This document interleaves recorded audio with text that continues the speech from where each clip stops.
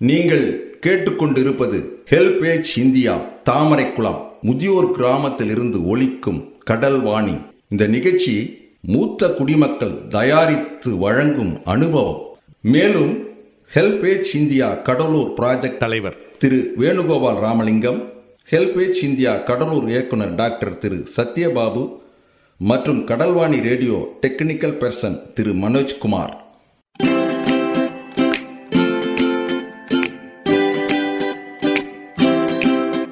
தந்தர்த்தம் என்று சொல்லியே வில்லினில் பாட, ஆமா வில்லினில் பாட வந்துடுச்சு கடல்வாணியே, வந்துருச்சு கடல்வாணியே. நல்ல நல்ல கருத்துக்களா நாங்களும் தினமும் பாட, நாங்களும் தினமும் பாட, சொல்ல வந்த கருத்துக்களா நீங்களும் தினமும் கேட்க, நீங்களும் தினமும் கேட்க. வந்துடுச்சு கடல்வாணியே, வந்துருச்சு கடல்வாணியே.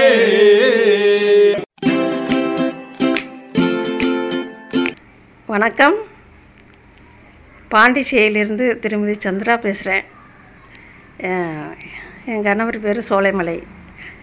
இங்கே எங்கள் பையன் பாண்டிச்சேரியில் வேலை பார்க்குறதுனால நாங்கள் இங்கே வந்திருக்கோம். உங்கள் கூட பேசுகிறதுல எனக்கு ரொம்ப ரொம்ப மகிழ்ச்சி. அதுவும் பழைய நினைவுகள், குழந்தை பருவத்துக்கு போயிட்டோம் அப்படின்னா இன்னும் சிறப்பாக தான் இருக்கும். அந்த காலம் அப்படியே இருந்ததுன்னா எவ்வளோ நல்லா இருக்கும் அப்படின்னு தான் தோணும். எல்லாத்துக்குமே அப்படி தோணும். அது ஒரு அற்புதமான மிக சிறந்த வசந்த காலம், பொற்காலம்னு சொல்லுவாங்கள்ல, அந்த மாதிரி அது ஒரு பொற்காலம். குழந்தை பருவத்திலேயே நம்ம இருந்தால் என்ன ரொம்ப நல்ல மகிழ்ச்சியாக ஆனந்தமாக அற்புதமாக இருந்திருப்போம் அப்படின்னு தோணும்.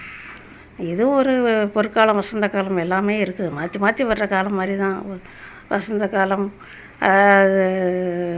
மழைக்காலம் அந்த மாதிரி வரும்ல, அது மாதிரி இது குழந்தை காலம், சிறுவர் காலம், முதியோர் கன்னிக்காலம், முதியோர் காலம்னு வர்ற காலங்களை நம்ம அதுக்கு தகுந்த மாதிரி பயன்படுத்திக்கிறது சிறப்பு. அந்தந்த காலத்துக்கு தகுந்த மாதிரி நம்மளை மாற்றிக்கிறணும். வீட்டில் இருக்கவங்களும் அதுக்கு தகுந்த மாதிரி நடந்துக்கிறணும். அதுவும் சிறப்பு தான். ஏன்னா குழந்தைகளாகவே சில பேர் நினைக்க மாட்டாங்க.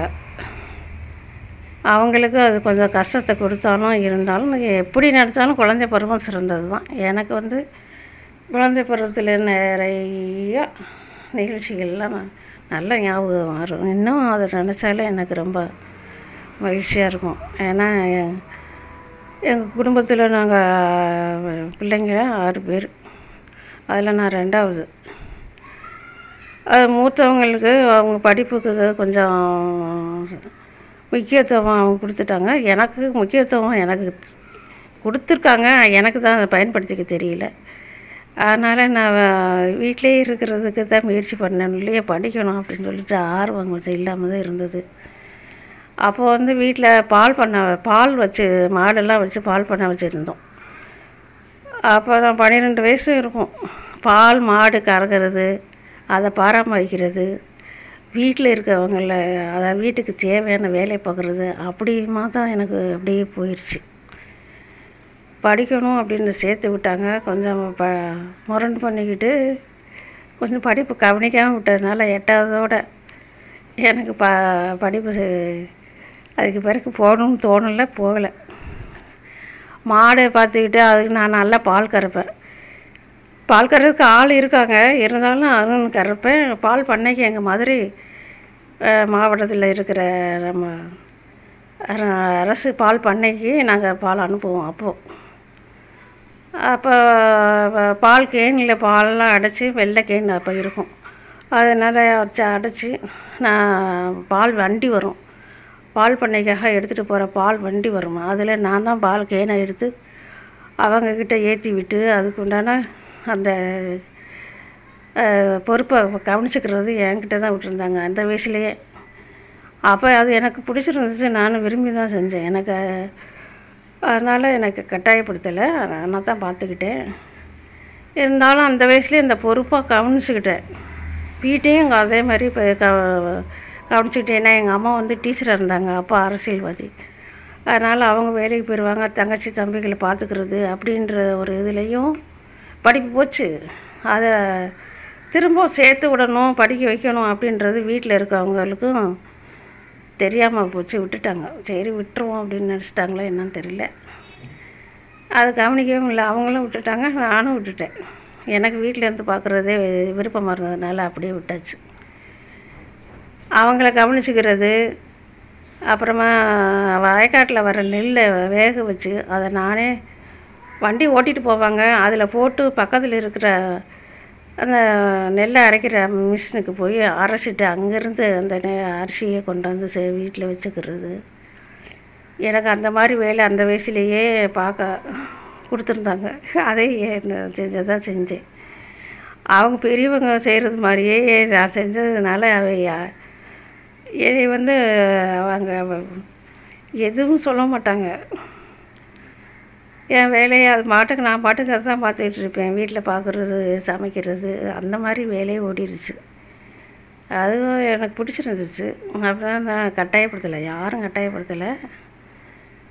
அதே அப்படியே விட்டாச்சு, கண்டுக்கவே இல்லை, அப்படியே விட்டுட்டோம். அப்புறமே கல்யாணம், பிள்ளைங்க அப்படின்னு வந்து எல்லாம் இப்போ அவங்களுடைய திருமணம் அப்படியெல்லாம் முடிச்சு இப்போ 60 வயசு ஆகி நாங்கள் எங்கள் வீட்டுக்காரரும் இப்போ மகன் வீட்டுக்கு வந்திருக்கோம். அங்கேருந்து அவங்ககிட்ட வந்து பேசுகிறதுக்கு அரிய வாய்ப்பு கிடச்சிருக்கு. பழைய நிலமையில் மூழ்கிட்டாலே ரொம்ப ரொம்ப ஆனந்தமாக தான் இருக்குது. அப்போ நடந்த கேட்டுக்கொட்டைய சினிமா பார்க்குறது, வண்டி கட்டி அந்த நெல்லை ஏற்றிட்டு போய் அரிசி அரைச்சிட்டு வர்றது, எதாக இருந்தாலும் கொஞ்சம் டவுனுக்கு தான் போகணும். மதுரையிலேருந்து கொஞ்சம் தள்ளி தான் இருக்குது எங்கள் ஊர். நான் பிறந்த ஊர் வெளத்தூர் அப்படின்ற ஒரு கிராமம். அப்போ கிராமமாக தான் இருந்தது, இப்போ பார்த்தா நல்லா தான் இருக்குது. அப்போ இருந்த அந்த தெருக்கள், வீடுகள், அந்த இருக்கிற மனுஷங்க எல்லாமே மாறி போச்சு. இப்போது எல்லா பெரியவங்க எல்லாம் போய் அவங்களுடைய வாரிசுகள் எல்லாம் இருக்காங்க. அந்த ஊர் மாறிடுச்சு, வீடுகளும் மாறிடுச்சு, ஆளுகளும் மாறிட்டாங்க. இப்போ பார்த்தா பழைய ஆளுகள் 1-2 பேர் தான் பார்க்க முடியும். அவங்ககிட்ட போய் பார்த்துட்டு எப்போயாவது போவேன். அங்கே போய் அவங்களே நல்லா விசாரிச்சுட்டு அவங்கள பார்த்தோன்னே எனக்கு ரொம்ப சந்தோஷமாக இருக்கும். அவங்களே என்னை ரொம்ப விரும்பி வரவேற்பாங்க. என் பேர் கூப்பிட்டு விசாரிப்பாங்க. வாமா எப்படி இருக்கீங்க, சந்திரா எப்படி இருக்கு அப்படின்ற வார்த்தை தான் எல்லாத்துக்கும் வரும். வாமா சந்திரா, எப்போ வந்த, எங்கே எப்படி இருக்க, நல்லா இருக்கியா, பிள்ளைங்களாம் எப்படி இருக்குன்னு எல்லோரும் விசாரிப்பாங்க. ரொம்ப ஆர்வமாக விசாரிப்பாங்க.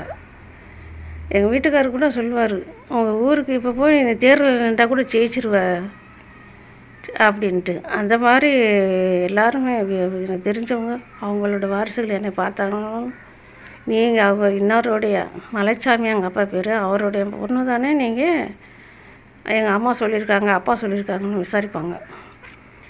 அவங்கள பற்றி எல்லாத்துக்கும் எங்கள் அப்பாவை பற்றி எல்லாம் நல்லா தெரியும்ல, அவங்களோட பிள்ளைங்கன்னு சொல்லியிருக்காங்க. அவங்கள பார்த்ததே ரொம்ப சந்தோஷம் தான். அவங்களுக்கும் மகிழ்ச்சியாக இருந்தால் எனக்கு அதை விட மகிழ்ச்சியாக தான் இருக்கும். எல்லாத்தையும் பார்க்குறது, அங்கே போய் ரொம்ப வரவேற்பாக தான் இருக்கும். இப்போயும் நான் போனேன்னா வீட்டுக்கு கூட்டிகிட்டு போய் வான்னு கூட்டிகிட்டு போவாங்க. அப்போ போனோடனே எனக்கு அப்படியே அந்த பழைய நினைவுகளுங்க வரும். அங்கே நெல் களத்தில் குமிச்சு போட்டிருக்குது, அதை எடுத்து சின்ன பிள்ளைகள் நாங்கள் எங்கள் பெரியம்மா இருப்பாங்க, அவங்களும் சேர்ந்து அதை வேக வைக்கிறது. பெரிய களை இருக்கும், அதில் காய போடுறது, அதில் இருக்கிற நெல் எல்லாம் சேகரித்து மூட்டையாக வச்சு மாட்டு வண்டியில் ஒருத்தர் ஓட்டிகிட்டு வருவார். அவருக்கு தூக்கி போட்டு அங்கே போய் யாரும் வர மாட்டாங்க, நான் மட்டும்தான் போய் அங்கே எடுத்துகிட்டு போய் அரைச்சி அங்கே கொண்டாந்து அரிசியை கொண்டாந்து வீட்டில் கொடுக்குறது. பிள்ளைகளுக்கு எங்கள் தம்பி வச்சு அவங்களுக்கு சமைச்சு கொடுக்குறது அப்படின்னு சொல்லிகிட்டே போயிடுச்சு. அப்புறமே அதான் சொன்ன மாதிரி அப்புறம் கல்யாணம் அப்படின்னு பிறகு எல்லாம் மாறிடுச்சு. இப்போயும் நிறைய நினச்சாலே அப்படியே இருந்திருந்தா ரொம்ப நல்லா தான் இருக்கும். அந்த வயசில் நம்மளுக்கு எந்த பொறுப்பும் கிடையாது தானே, நம்ம இஷ்டமாக இருந்தது.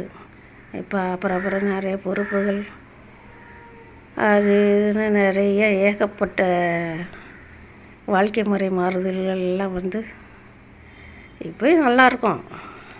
எல்லோரும் நல்லா தான் இருக்கணும். எல்லாம் வயசானவங்க அதுக்காக இத்தனை கஷ்டப்பட்டோம் அப்படின்லாம் இது பண்ணாமல் அந்த இதையும் கஷ்டப்பட்டாலும் சரி, மகிழ்ச்சியாக இருந்தாலும் சரி, எல்லாம் பக்குவமாக ஏற்றுக்கிறது, மனசு தயார் பண்ணி வச்சுக்கிறணும். அதுக்கு தகுந்த மாதிரி நம்ம நடந்துக்கிறணும்.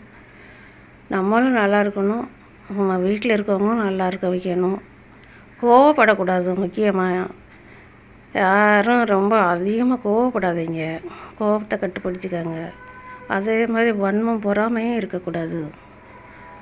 வீட்டில் இருக்கவங்க எல்லோரும் நல்லா இருக்கணும், நம்ம சுற்றி இருக்கவங்க நல்லா இருக்கணும், நாமளும் நல்லா இருக்கணும். யாருக்கும் வஞ்சம் நினைக்காதீங்க, வஞ்சகத்தை நினைக்காதீங்க, பொறாமைப்படாதீங்க. அளவுக்கு அதிகமாக முக்கியமாக கோவமே படாதீங்க, அமைதியாக இருங்க. எது சொன்னாலும் சாந்தமாக ஏற்றுக்கங்க, நீங்கள் சொன்னாலும் சாந்தமாக பேசுங்க. கோவப்படுறது கோவப்படலாம், உங்களை கோவப்படுத்துகிற மாதிரி நிகழ்ச்சி வெளியே நடந்தால் நிச்சயம் கோவப்பட்டு தான் ஆகணும், அது ஒன்றும் தப்பே கிடையாது. நம்ம வீட்டில் இருக்கவங்கக்கிட்ட நம்ம எப்படி தயாராக இருந்து பேசணும், நல்லா இதாக இருக்கணும், அதுதானே முக்கியம். அது மாதிரி நம்ம நடந்துக்கிறது, அவங்களையும் மகிழ்ச்சியாக வச்சுக்கிறணும். நாமளும் எப்பயும் மகிழ்ச்சியாக இருக்கணும், மற்றவங்களையும் மகிழ்ச்சிப்படுத்த தெரிஞ்சுக்கிறணும். செய்வீங்க. எல்லோரும் நல்லா இருக்கணும். வாழ்க வளமுடன். நன்றி, வணக்கம்.